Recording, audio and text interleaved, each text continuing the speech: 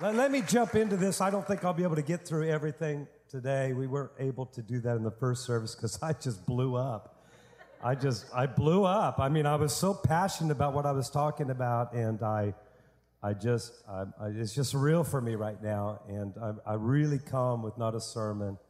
I come with really a passion. You know, I've been doing this for now 27, 28 years, and I'm more excited about what God is doing in this moment than I've ever been in my whole life. I feel like I'm almost born again. I almost feel like I'm just getting saved all over again. And my expectation and belief for what God is getting ready to do in your life, our lives together, is just, it's at a high level. God's been doing some things in me for the last month, and I'm trying to convey that and communicate that.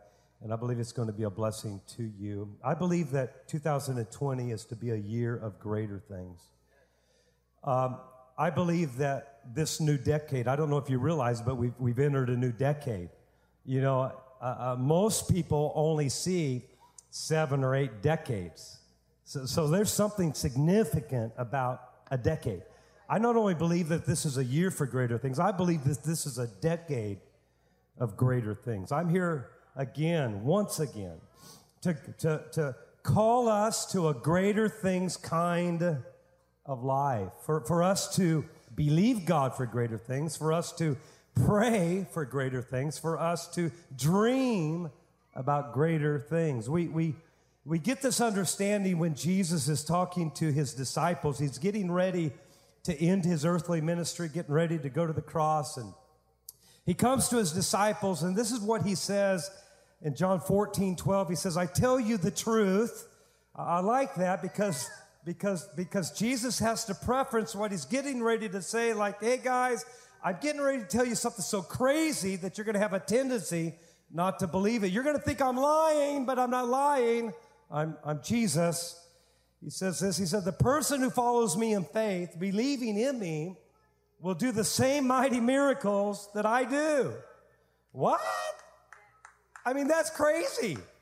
Jesus is saying for the Christ follower, I mean, this is the Jesus that healed the sick. He was the one that opened blind eyes. He was the one that caused the lame to walk, and he raised dead people back to life. And he said, hey, that's just going to be a regular occurrence for my followers. But he doesn't stop there. He even takes it to a whole nother level, and he says, and even greater things, because I'll return to be with the Father. Greater things.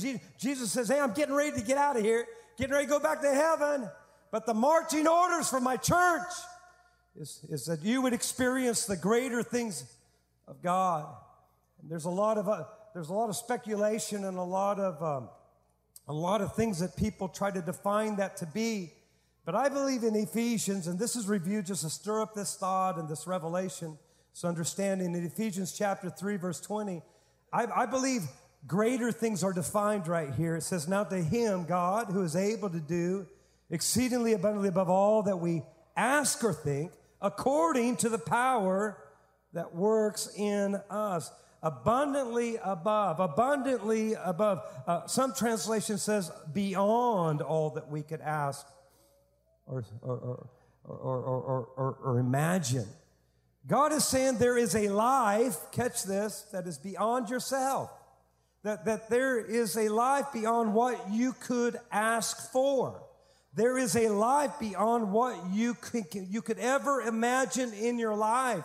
It's called a greater things kind of life. And I think we need to be cautious about defining what greater things is all about. We know it should be healing the sick, and we know it should be opening the blind eyes, and we know it should be causing the lame to walk and people being touched by God. It should be the supernatural acts of God. But I believe it's more than that. I believe it's beyond. You haven't even asked for it. You can't, because once you ask for it, God says, I can do more. You haven't even imagined it. And the moment you imagine it, God says, I can do more. And I believe this year, I believe this decade, I believe this month, I believe possibly today, that all of a sudden you're just doing life, and all of a sudden you're just going to bump into it, and you're going to say, uh-oh, greater things. It was an impossibility.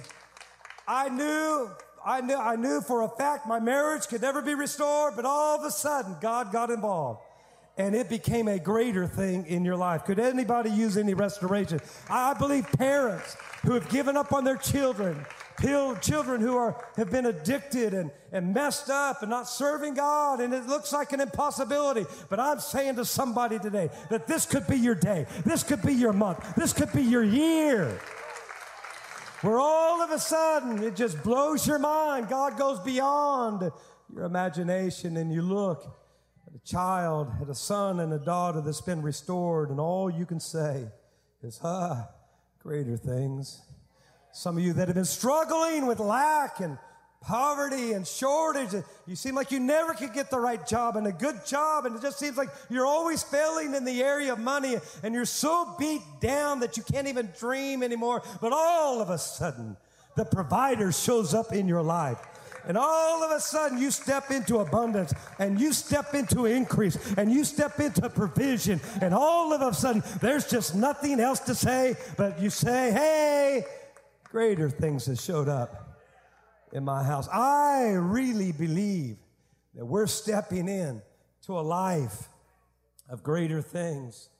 Last week, we talked about the importance of God opening our eyes if we're going to see greater things. I would encourage you, if you was not here, to download that podcast and listen to that.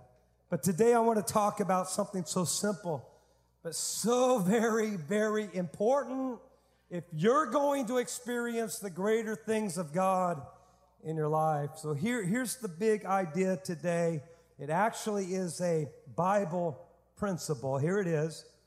God's involvement in your life, God's participation in your life, is a direct result of your response to Him and your expectation and desire for Him.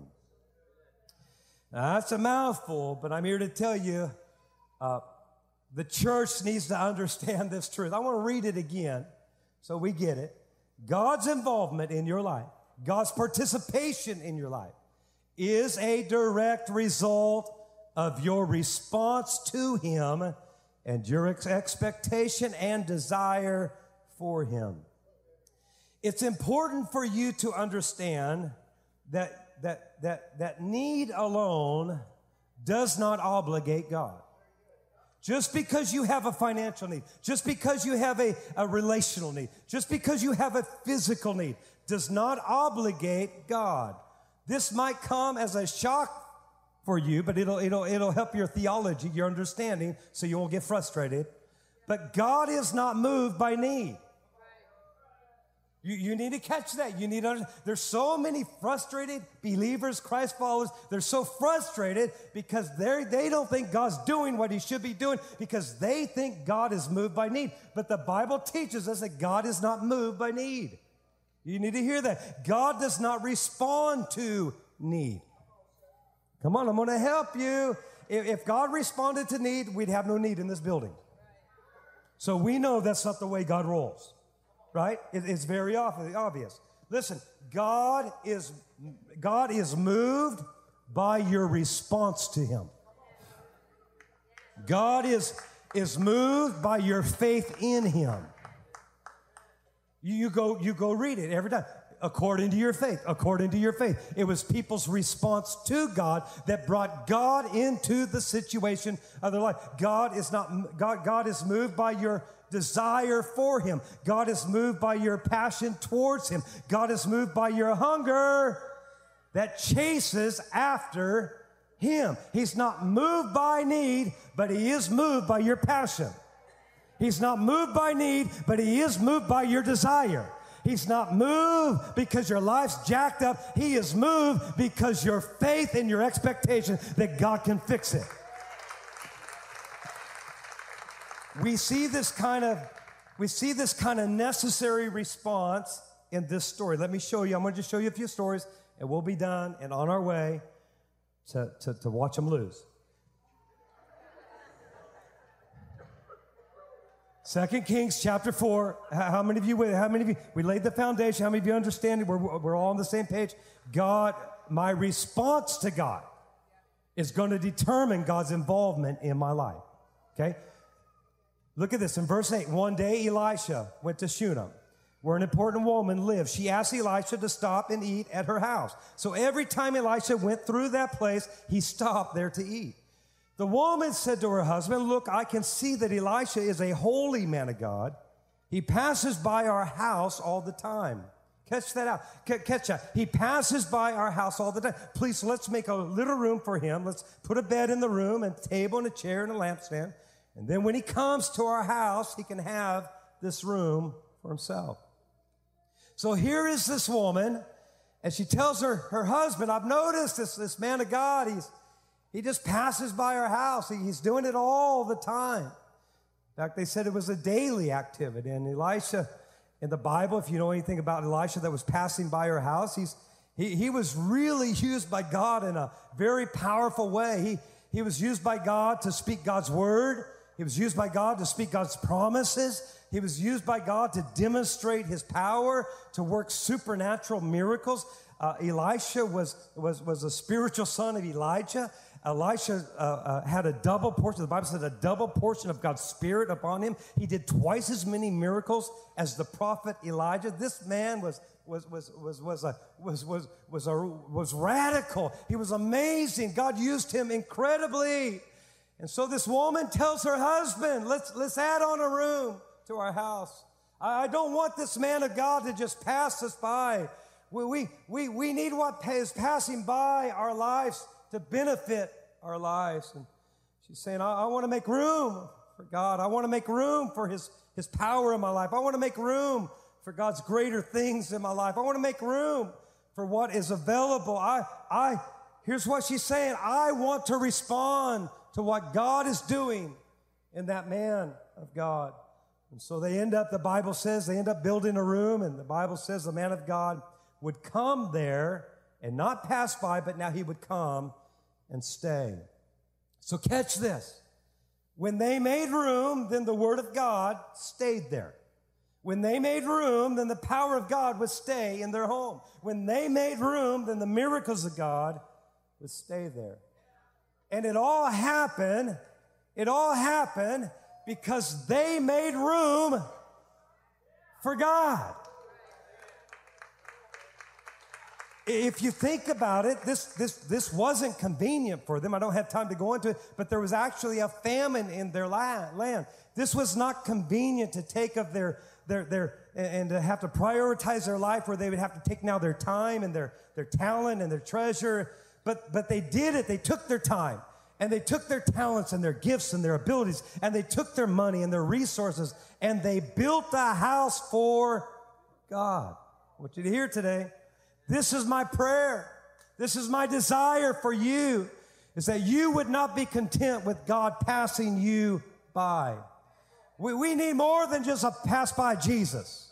We need more than just a drive through Jesus. We need more than just a Sunday Jesus. Listen, you can't afford to let God's provision and God's power and God's help to just pass your life by. When it comes to your life, are you just sitting by? Are you just standing by, watching God pass you by? Because it's not your need that's going to attract him. It's not your problem that's going to attract him. Come on, you're going to have to make room for him. You're going to have to be passionate. You're going to have to want to make room for God in your life. So when it comes to your life, I guess the question is this: are you making room for God in your life? Are you giving God your time? Does God have the best part of your time? Are you giving God your abilities and your talent? Are you giving God your treasure? Does he get the best of your ability? Does he get the best of your talent? Does he get the best of your resources? Are you making room with who you are for the things of God in your life? Or let me say it like this: are you responding to what's passing you by? Are you responding to God? My concern for this generation is that we're so busy with life and stuff that really, at the end of the day, is not going to matter when you stand before God. so distracted with things that can't help us that we don't even see the opportunity that is passing us by. You know, when you get to heaven and stand before God, I don't think you're going to think to yourself, man, I should have spent more time playing on my phone. When you're in heaven and you're standing before God, I don't think you're going to think to yourself, man, I wish I would have spent more time on social media. I wish I would have spent more time, posting on Facebook and Twitter and Instagram. Wow, I should have spent more time watching television, more time renting movies, binging on Netflix. That's what I should have done with my time. I don't think you're going to get to heaven and think that way. You're not going to get to heaven and think, hey, man, I wish I would have spent more time working my career, working my job, more time on my hobbies, more time running my kids around, more time cheering on my losing football team. Come on, I'm just trying to help you swallow this pill right now because we're in deep cotton right now. I'm messing with you. Why? Because I don't want God to pass you by. I don't want you to be confused to think just because you have a need and just because you have an issue and just because you have a problem that God's going to come to your house. You've got to make room for God. Does God have the best of your time? Does God have the best of your talent and your giftings and ability? Does God have the best of your resources? Are you making room for what is passing you by? Wow. Just trying to tell somebody today the things of God. This is where a lot of people don't understand. A lot of church-going people don't understand. They're going to keep passing you by. If you don't respond to them, they're going to keep passing you by. If you're not hungry for them, they're going to keep passing you by. If you're not interested in them, it's your cry of faith. It's your cry of expectation. It's your cry of passion. It's your cry of desire. It's your cry of hunger that will stop God from passing you by. Were you the kind of guy or gal a while ago who say, hey, we're gonna fast on Wednesdays and we're gonna pray, and you go, oh, crud. Really? Or when we challenge, hey, let's get together and let's go after God. So many people are looking for the convenient. So many people are looking for the easy. So many people are not investing themselves with their passion, their desire to make room for God. And this pattern is all through Scripture, through so many stories. In Luke chapter 18, there's a story about a blind man by the name of Bartimaeus who wants to see again. He has a need, but his need does not qualify himself for God to come into his life. So many of us are confused in this. The Bible says in Luke chapter 18, verse 36, it says, when he heard the crowd going by, he cried. This is Bartimaeus. He tried to find out what was happening, and the people told him that Jesus from Nazareth was passing by.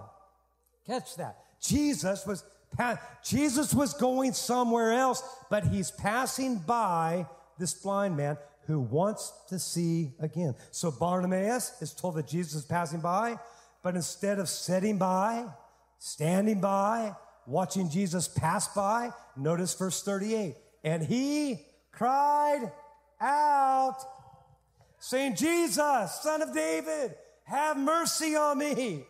And then those who went before him warned him. These were the regular church-going people. So don't be messing up our church services. Don't be getting loud. And the Bible says they warned him that he should be quiet. But like blind Bart, he cried out all. He cried out all, Jesus! Jesus, have mercy on me. I need my eyes back. The Bible continues to go, Jesus stood still. Jesus was not planning on standing still. Jesus was passing by. It wasn't the need that stopped Jesus. It was the cry. It was the passion. It was the desire. It was the hunger. It was the people showing up on a Wednesday night saying, God, I'm more hungry for you than anything. I got to have greater things in I'm preaching. Somebody needs to help me. God's not moved by your need. Come on. God is attracted to your desire. God is attracted to your passion. God is attracted to your cry of faith. And the Bible says that Jesus stood still. Wow. And commanded him to be brought to him. And when he had come near, he asked him, saying, what do you want me to do for you? He said, Lord, that I may receive my sight. And then Jesus said to him, receive your sight. Your faith has made you well. And immediately, he received his sight. Notice that once they tried to quiet him, when they tried to tell him and convince him that all this passion, all this desire, all this faithfulness, all this commitment, all this giving, hear me? That's really not necessary. They try to convince, that's not necessary. Bart just got louder. Come on, somebody. The Bible says he cried out even the more, Jesus, Son of David, have mercy on me. In other words, this is cheesy. This is cheesy. I'm getting ready to give you a cheesy preacher joke. Are you with me? But you're going to remember. He cried out all the more. And the Bible says he got louder and louder. So in other words, he got a miracle for crying out loud. That's cheesy. But somebody needs to lean over to their neighbor and say, hey, you can get a miracle for crying out loud. You can get a miracle for your desire. You can get a miracle for your passion. Come on, you can get a miracle for your hunger. You can get a miracle. Does anybody need a miracle?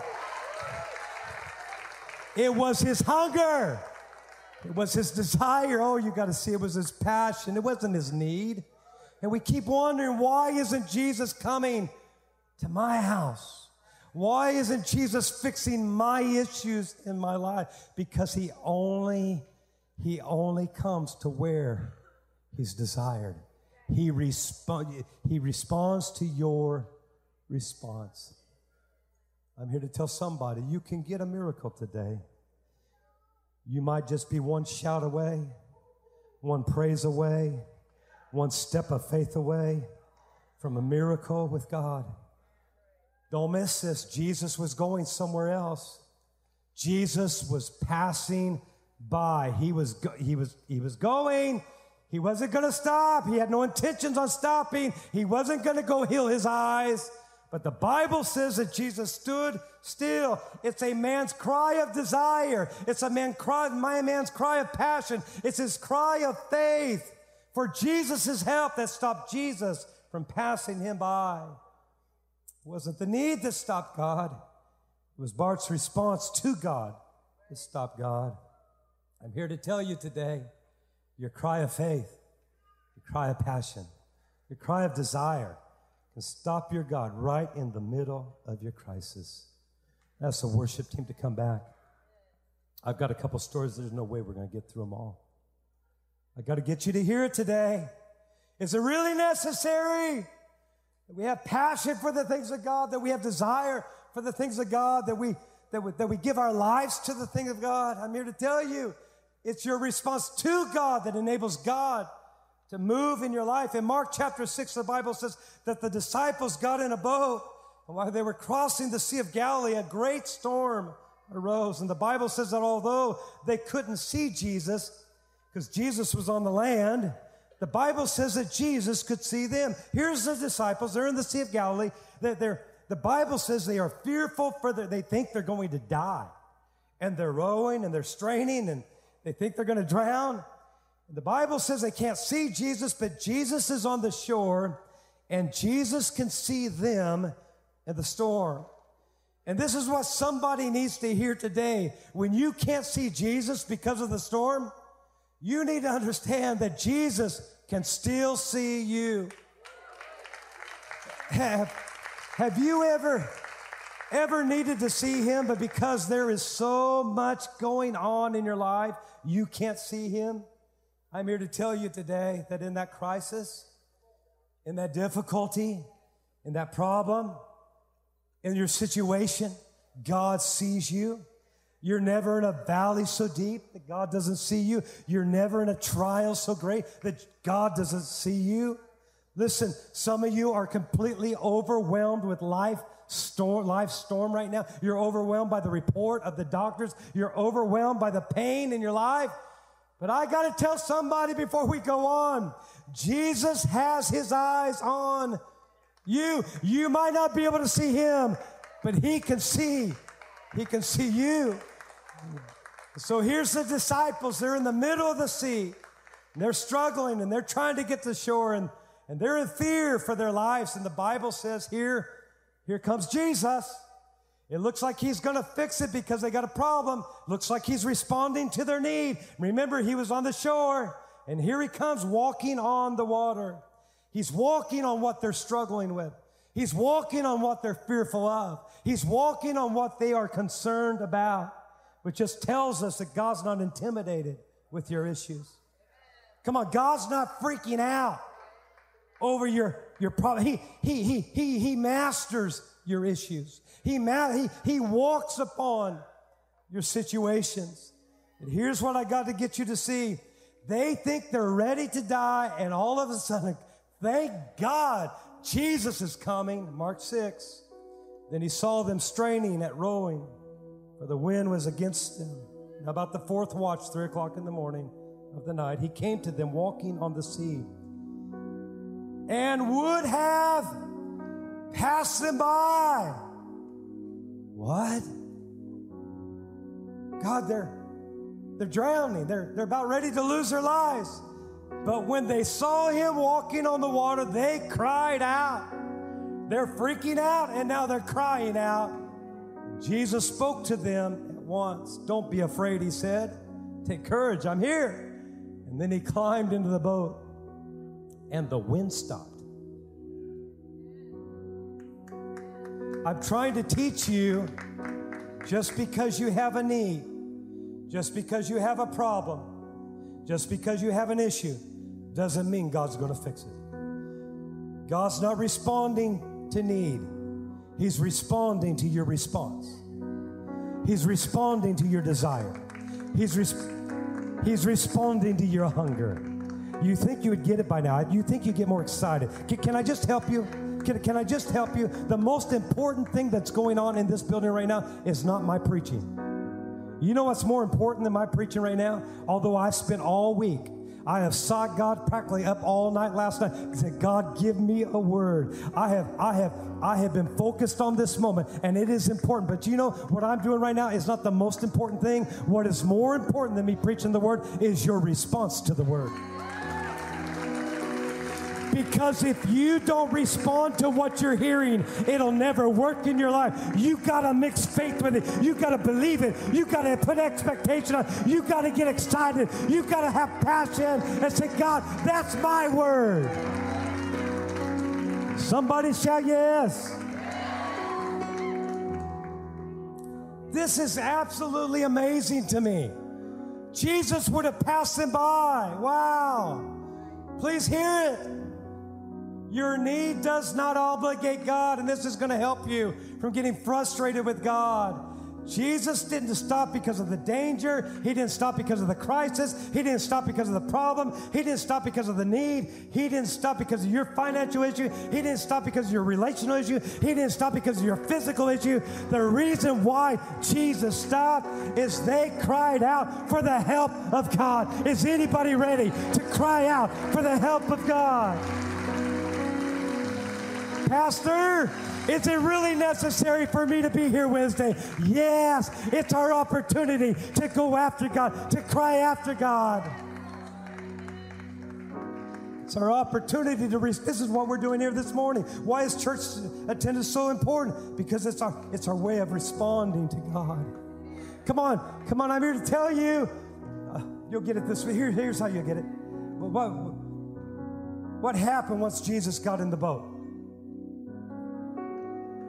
The wind. What happened to the wind?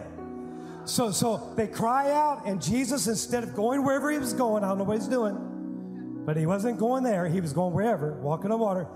He now gets in the boat, and the Bible says immediately the problem stopped. Immediately, the wind stopped. I wonder in this moment as we're responding to God with holy desire, with passion, come on, with expectation. I wonder in this moment as we're responding to God with faith, I wonder, wouldn't it be something for you to leave out of this building today and say, what in the world happened to my struggle? Somebody shouted, stop. What in the world happened to my problem? Somebody shouted, stop.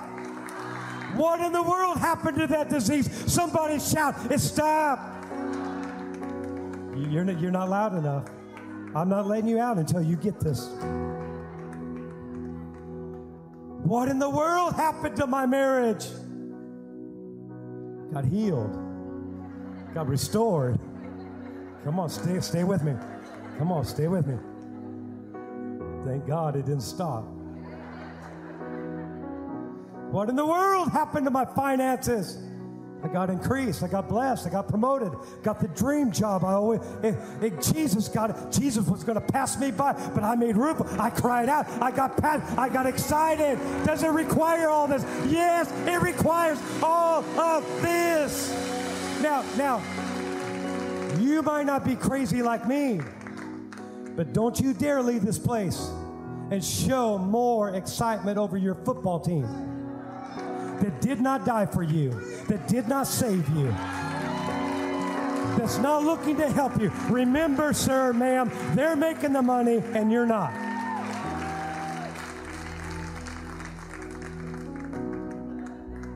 Guy says, well, that's just not my personality, but you'll go to a football game, take your shirt off with your beer belly and paint it. Because you're excited. And then when your team loses, what happens? You go, what the heck? Am I wasting all my time for that? Come on, I got something better for you. It's a cry of faith. It's a cry of passion. It's taking your time, your talent, your ability. Come on, it's taking who you are and making a room. Come on, somebody needs to get committed to making a room for God. Thanks for listening. If this impacted you and you'd like to partner with us, go to celebrationchurch.cc/give to help us reach people with the message of Jesus.